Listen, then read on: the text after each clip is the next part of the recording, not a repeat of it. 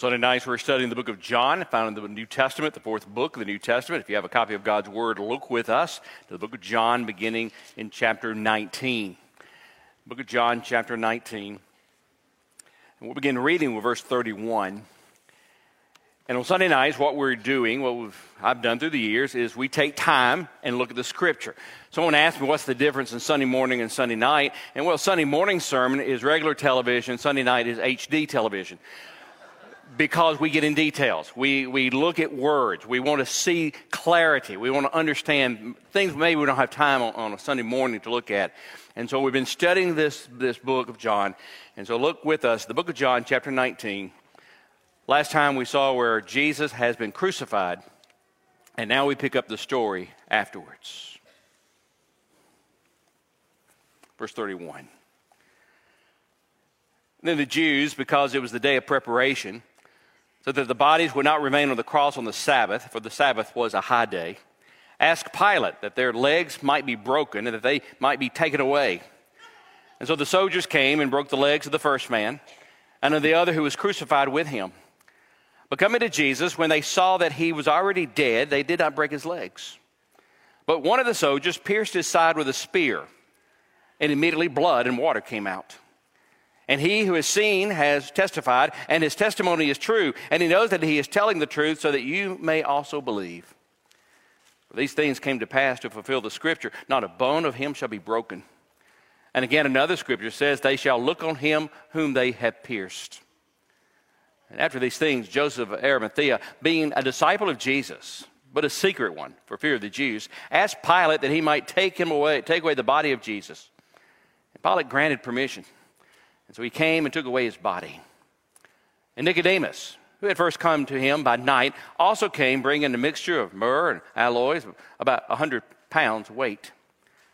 And they took the body of Jesus and bound it in linen wrappings with spices, as is the burial custom of the Jews.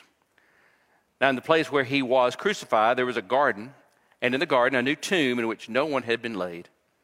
Therefore, because of the Jews' day of preparation, since the tomb was nearby, they laid Jesus there. Now on the first day of the week, Mary Magdalene came early to the tomb while it was still dark and saw the stone already taken away from the tomb. And so she ran and came to Simon Peter and to the other disciple whom Jesus loved and said to them, they have taken away the Lord out of the tomb, and we do not know where they have laid him. And so Peter and the other disciple went forth, and they were going to the tomb. The two were running together. And the other disciples ran ahead faster than Peter and came to the tomb first. And stooping and looking in, he saw the linen wrappings lying there, but he did not go in. And so Simon Peter also came, following him, and entered the tomb. And he saw the linen wrappings lying there, and the face cloth which had been on his head, not lying with the linen wrappings, but rolled up in a place by itself. And so the other disciple, who had first come to the tomb, then also entered, and he saw and believed. For as yet they did not understand the scripture that he must rise again from the dead. And so the disciples went away again to their own homes. But Mary was standing outside the tomb weeping. And so as she wept, she stooped and looked into the tomb, and she saw two angels in white sitting, one on the head and one at the feet, where the body of Jesus had been lying. And they said to her, woman, why are you weeping? And she said to them, because they have taken away my Lord, and I do not know where they have laid him. And when she had said this, she turned around and saw Jesus standing there, but did not know that it was Jesus. And Jesus said to her, woman, why are you weeping? Whom are you seeking? And supposing him to be the gardener, she said to him, sir, if you have carried him away, tell me where you have laid him, and I will take him away. And Jesus said to her, Mary. She turned and said to him in Hebrew, Rabboni, means teacher. And Jesus said to her, stop clinging to me, for I have yet not ascended to the Father, but go to my brethren and say to them, I ascend to the Father and your Father, and my God and your God. And Mary Magdalene came, announcing to the disciples, I have seen the Lord, and that he has said these things to her. Pray with me. Our Father, tonight as we look at this passage, there's so much here, but as a reminder, Father, of why we are here. Father, this is a reminder of why we celebrate. This is a reminder of our faith. And so, Father, help us to understand and apply it in our hearts. In Jesus' name we pray. Amen. Years ago, Christopher Hitchens, who was the very well-known atheist, decided he wanted to have debates with a Christian. And so they arranged for Larry Talton to have debates with him. Larry was a Christian thinker, apologetic person. And so they went around the country debating Christianity. What's interesting in this is they became friends. In fact, when Hitchens developed throat cancer, he actually stayed with Larry a couple of days at his home. And they would cross America in the car talking about different things. One day, they were driving down the road, and Hitchens grabbed a Bible, and he was reading actually from John chapter 11 and about the resurrection, that passage, I am the resurrection and the life. And he said, I know this one. I don't know what it has to do with Lazarus, but I know this one. And Larry said, well, that's a great verse. Charles Dickens thought that was a great verse. And then Christopher Hitchens, as always, taking off his reading glasses, a little sarcastic. He said, do you believe that thou this, Larry? But there's something different this time. And Larry said, well, I do. But you already knew I believed it. The question is, do thou, Christopher Hitchens, believe this? And for the very first time, Hitchens didn't have a sarcastic remark about Christianity. What he said was, I admit that it's not without appeal to a dying man. The resurrection is the key to our faith. You take away the resurrection, there is no faith. You take away the resurrection, we're wasting our time here tonight. I've said it many times before, but the resurrection is the key. And so John has been writing this book, as we've noticed in the last, the 1/3 of the book is the last week of Jesus, leading up to the cross and to the resurrection. And so he's laying the foundation so that we would understand the resurrection is real. And to do that, he begins by showing us that Jesus is actually dead. Did you notice in verse 37 what he says? In verse 37, verse 32, he says, so the soldiers came and broke the legs of the first man, and the other who was crucified, and coming to Jesus, he was already dead. They did not break the legs. Now, by the way, according to the book of Psalm, there's a prophecy about this, and that's what John talks about. He protects all of his bones, not one of them is broken. But as I said last week, most people died on the cross from suffocation, because as you're on the cross and your legs are bent, the only way you take a breath is to lift up your legs to take a breath. You break the legs, you die quicker. And so the Roman soldiers are going by, and they're wanting to go ahead and kill them to break their legs so they'll die faster. The two of the men are alive. Jesus, however, was already dead. So John is telling us Jesus is dead. Not only that, it goes again with prophecy. Because in Numbers chapter 11, talking about the Passover lamb, it says they are to eat the animal with unleavened bread and bitter herbs, that they may not leave it until morning or break any of its bones. The Passover lamb cannot have a broken bone, and they could not break the legs of Jesus. He was already dead. Then verse 34, it said they took a spear and they thrust it in his side. And again, there's a psalm, a prophecy about this in Psalm chapter 22. It says, they pierced my hands and my feet, and I count all my bones. People look and stare at me. They divided my garments among themselves, and they cast lots for my clothing. Again, another prophecy. They pierced me. But what's interesting to me is that for thousands of years, people wondered about that text, because it said they took a spear, they thrust it in Jesus' side, and blood and water came out. And theologians for years tried to debate the theological significance of this. Today, we know it's a medical reason. And doctors will look at this passage and say, they knew something. This has to be real, because they didn't understand what was taking place. And so some believe he died of a ruptured heart. And some think that was the cause of death. Some say that when you die, the blood builds up and a liquid builds up around the lungs, and there will be a clear liquid come out with the blood. This is what eyewitness. So again, here's John saying, before we get into the resurrection, I want you to understand he's dead. He died on the cross. We know that because the soldiers did it. They didn't break his bones. They pierced his side. And by the way, a little trivia, it takes 4 Roman soldiers to sign the death certificate. They examined the body. 4 men had to sign the death certificate in this time period. He is dead. This man who's been teaching for 3.5 years, he's dead. And so tonight I want to look at the facts about the burial and the resurrection. And it begins with the men at his burial. Because two men appear on the scene you would not have expected. The first one is verse 38, is Joseph of Arimathea. After these things, Joseph of Arimathea, being a disciple of Jesus, but a secret one for fear of the Jews, asked Pilate that he might take away the body of Jesus, and Pilate granted permission. And he came and took away his body. Now, from Matthew, Mark, Luke, and John, we have a picture of Joseph of Arimathea. Book of Mark, we know he was a member of the Sanhedrin. Matthew tells us he was rich. Luke tells us he was a disciple longing for the kingdom of God. John tells us he is a disciple, but a secret disciple because he feared the Jews. Because remember, because they connected him with Jesus, they could attack him. They could ostracize him. He could be kicked out of the Sanhedrin. They could actually excommunicate him from the temple. They could do all these things, and so there was a fear factor, but not now. Something took place here. At the cross, while the disciples are running away, at the cross, while Jesus' brothers are no longer there, this man stood up and stepped out. This man, rather than fleeing, publicly associated himself with Jesus no matter the cost. He goes to Pilate, and they knew, the Jews would know this. He went to Pilate to give me the body. And Pilate surprisingly gave it to him.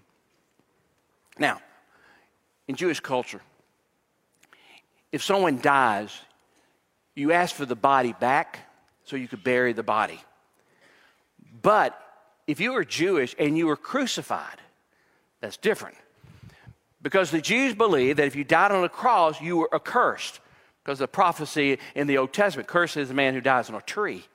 And if you were cursed, the family was cursed. And so many times, if you died on a cross, no one claimed the body. And so in that case, if you didn't claim the body, they would take the body and just throw it in a common grave. That's why Joseph of Arimathea went out. Maybe he was trying to protect Mary. Maybe he was trying to protect her too. Whatever the case, he came forward. Give me the body. And then in verse 39, another man steps out. Nicodemus. Nicodemus, who had first come to him by night, also came bringing a mixture of myrrh and aloes, about 100 pounds weight. Here's Nicodemus. And John reminds us, hey guys, we've already looked at Nicodemus. Back in John chapter 3, Nicodemus came to Jesus at night, so we know who he is. He's also a secret disciple. They've been hiding their belief, but now they're bold. And he's going to take care of the body. It says they took about 100 pounds. Some translations say 75 pounds of myrrh. And the people say, well, that's a lot. Not really. Paul's teacher, Gamaliel, had 80 pounds of spices at his funeral. Herod the Great had hundreds of servants carrying aloe and spices. It was, if you had a great teacher, you honored him. If you had a great king, you honored him. And here's Jesus, the greatest king, the greatest teacher of all. What's the manner of the burial? They take Jesus off the cross. And first you wash the body, and then you would wrap the body. And here's how they would do it. It was almost like a mummy. You would lay the body on a sheet, and you would take these linen cloths, and you would put the spice on it, and it would become very sticky. And you would start wrapping up from the ankles all the way to the neck, with the arms at the side. Kind of like a mummy. That's how they did it. And it was very sticky, and the spices had a sweet aroma, so that when the body starts decaying later on, you would not be offended. And then they would take that body and they would place it in the tomb, and usually they had a cloth, and you would simply place it on the face. That's what they did for Jesus.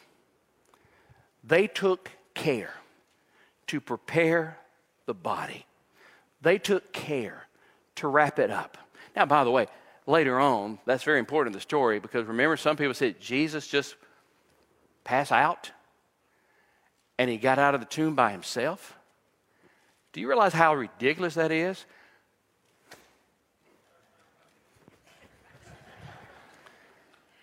It's ridiculous that anyone would even suggest that, understanding the history of the day. And then he actually moved the rock too. And so in verse 41, it tells us something very interesting.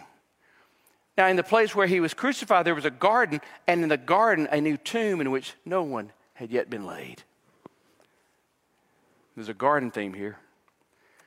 The fall of the first Adam was placed in a garden. And it was in the garden that the second Adam is going to redeem mankind. And Jesus is buried. Why spend so much time talking about this? I mean, let's look at the meaning of his burial. I mean, why didn't they just say he died, he was buried, and get on with the story? Why spend so much time talking about the burial? The burial is important to us because of the burial, we know that our sins have been removed. Remember, Jesus Christ died on the cross. He took our sins upon him.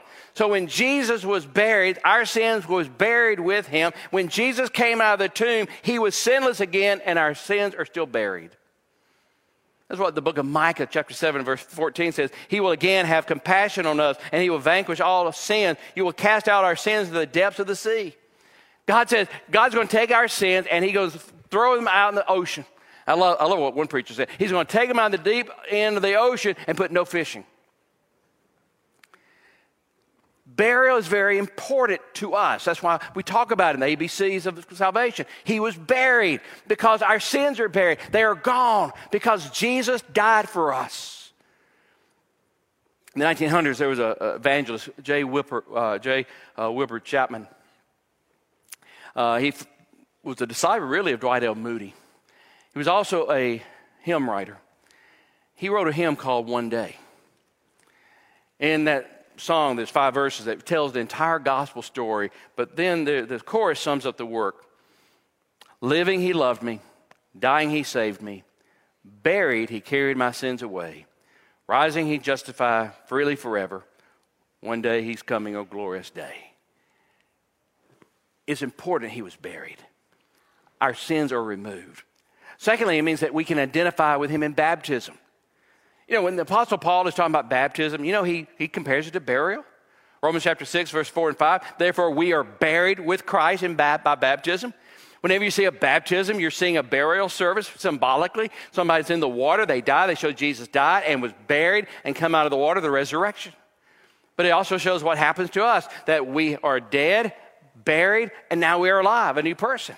The burial is very important to show that we identify in baptism. But also, it shows that we can enjoy the resurrection life now. This resurrection we can enjoy today, right now. Because the Bible doesn't say someday you'll have it. It says now you have it. That is the promise of Scripture. Colossians chapter 3, verse 1. So you have been raised with Christ. Seek the things above. He said you have been raised, not you will be raised.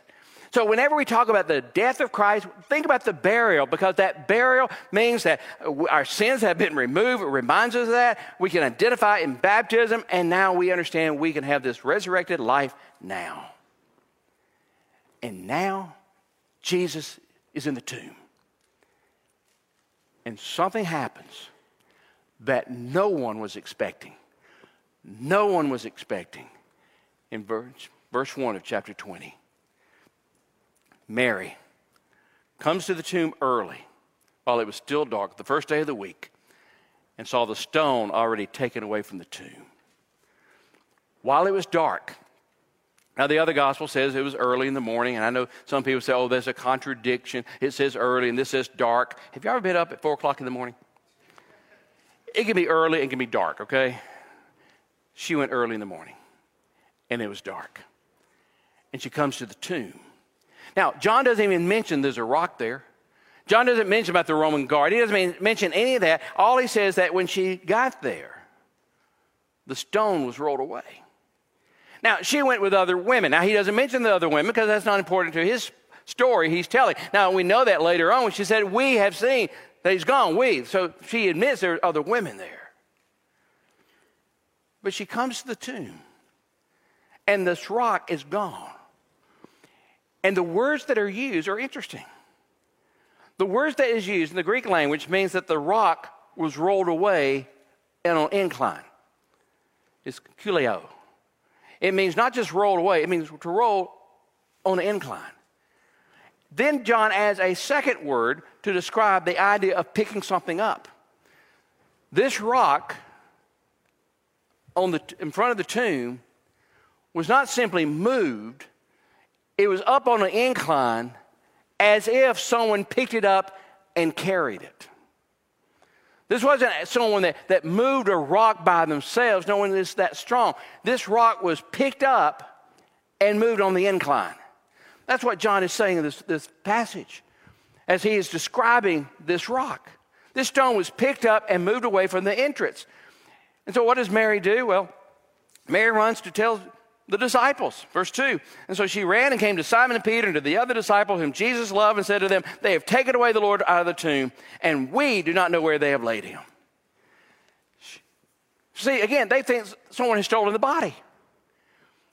She's not thinking, hey, Jesus is alive. No one thinks he would be alive. That would be ridiculous. So Peter and the other disciple went forth, and they're going to the tomb. The other disciple, by the way, is John. John doesn't want to mention his own name, so he always says the one Jesus loved, but it's John. The two were running together, and the other disciple ran ahead faster than Peter and came to the tomb first. John was into CrossFit, and it was a better shape than Peter. Okay, the CrossFit is not true, but... And stooping and looking in, he saw the linen wrappings lying there. He did not go in.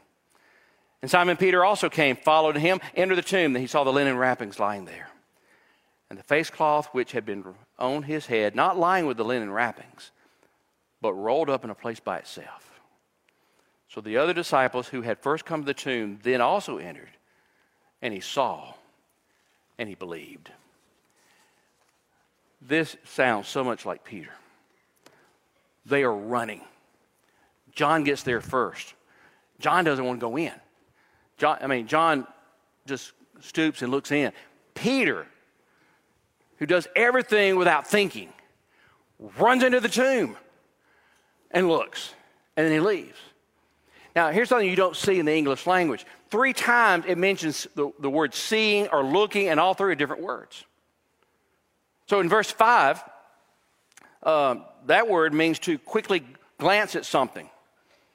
So verse 5, stooping and looking and glancing in. He's not looking carefully. He's just looking at and he's glancing, looking around. Verse 6, that word means to examine something. Simon Peter also came, following him, and entered the tomb, and he saw the linen wrappings. That word, we get the word theater from that. It's the idea of beholding something. So John goes in, he just puts his head in the tomb, comes out, here comes Peter. He's examining everything. He's looking at everything. He's looking at the evidence. And it's gone, and the face covering is not thrown to the side, it's carefully placed to the side. And then in verse 8, there's another word. It means to look with understanding. It says in verse 8, so the other disciples who had first come to the tomb also entered and saw, that's that word, he saw with understanding. John is the first person to really believe the story. John is the first person to believe that Jesus is alive. Now, Mary was the witness, but John is the first person who really believed it. And they are amazed by this. And so they leave. They went on their way to their own homes. But Mary, verse 11, was standing outside the tomb and she's weeping. She still can't figure it out. Where do they take Jesus? And so she looks in the tomb. Verse 12, and she saw 2 angels in white sitting, one at the head, one at the feet, where the body of Jesus had been lying. Usually in Scripture, you're afraid when you see angels. Mary's not afraid.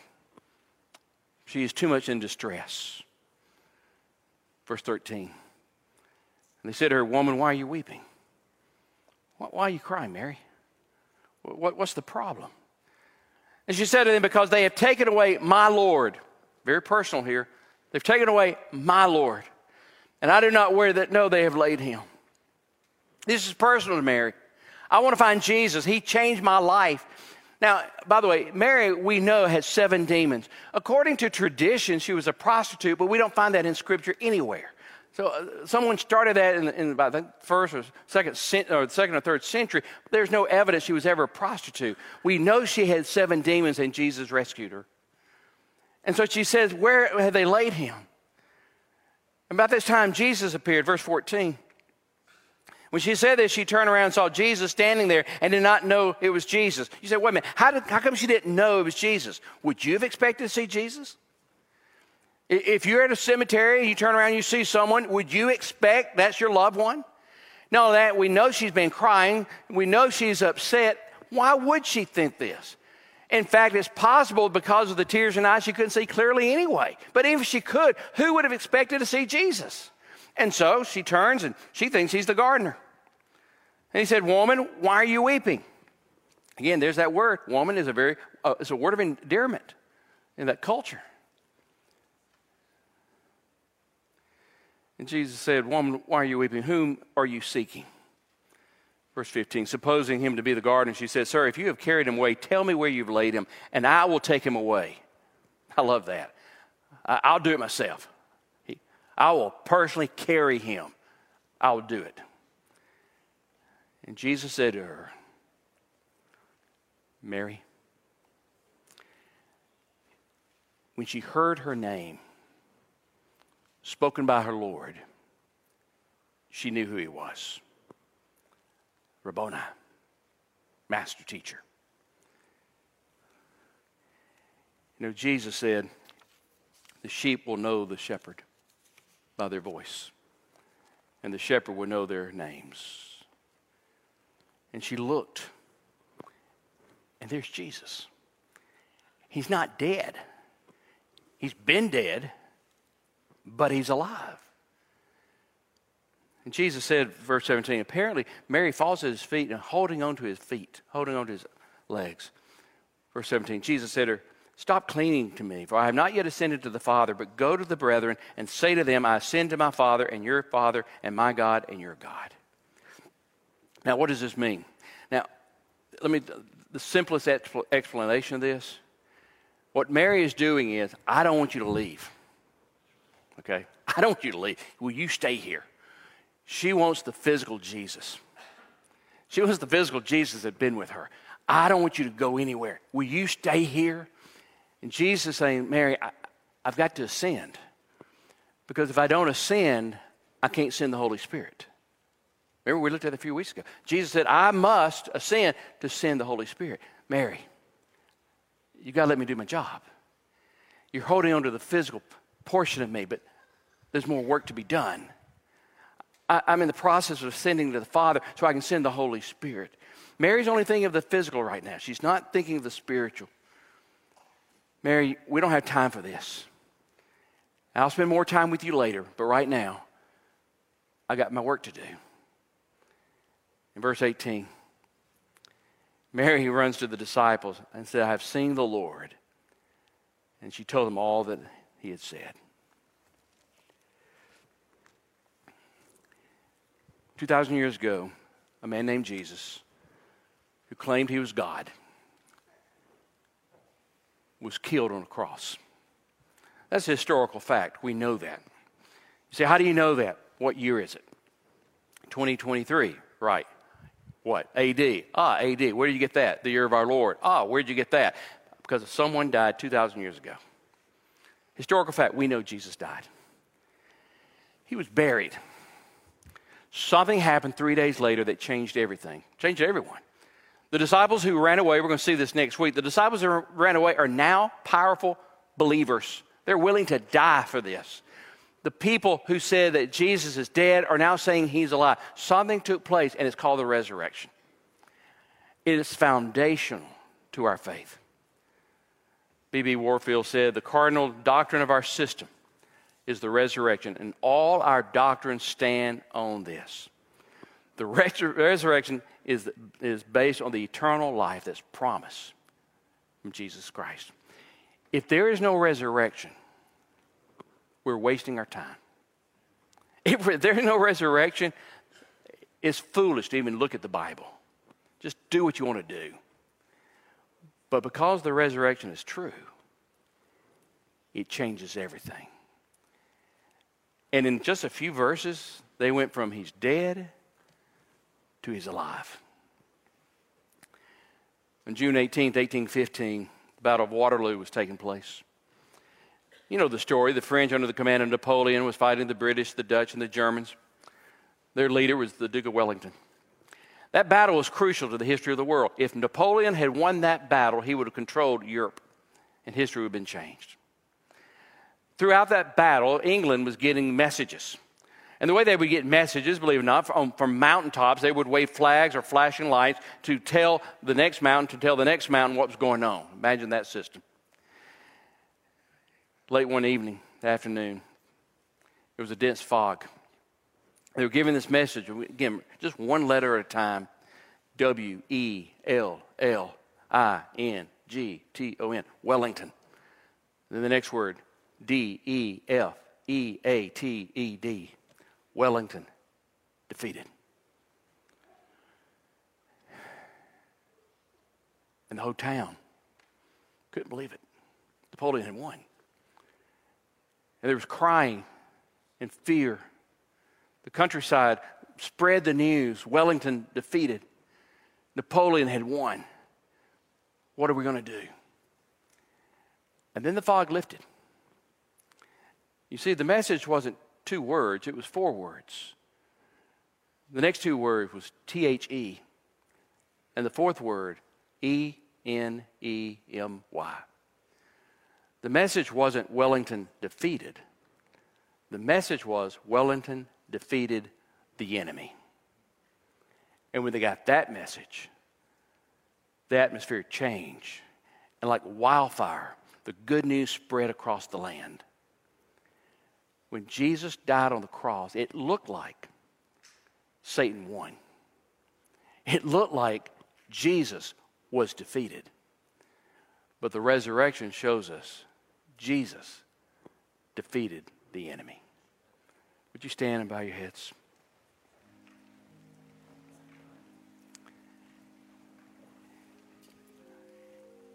As I said, you take away the resurrection, you take away our belief.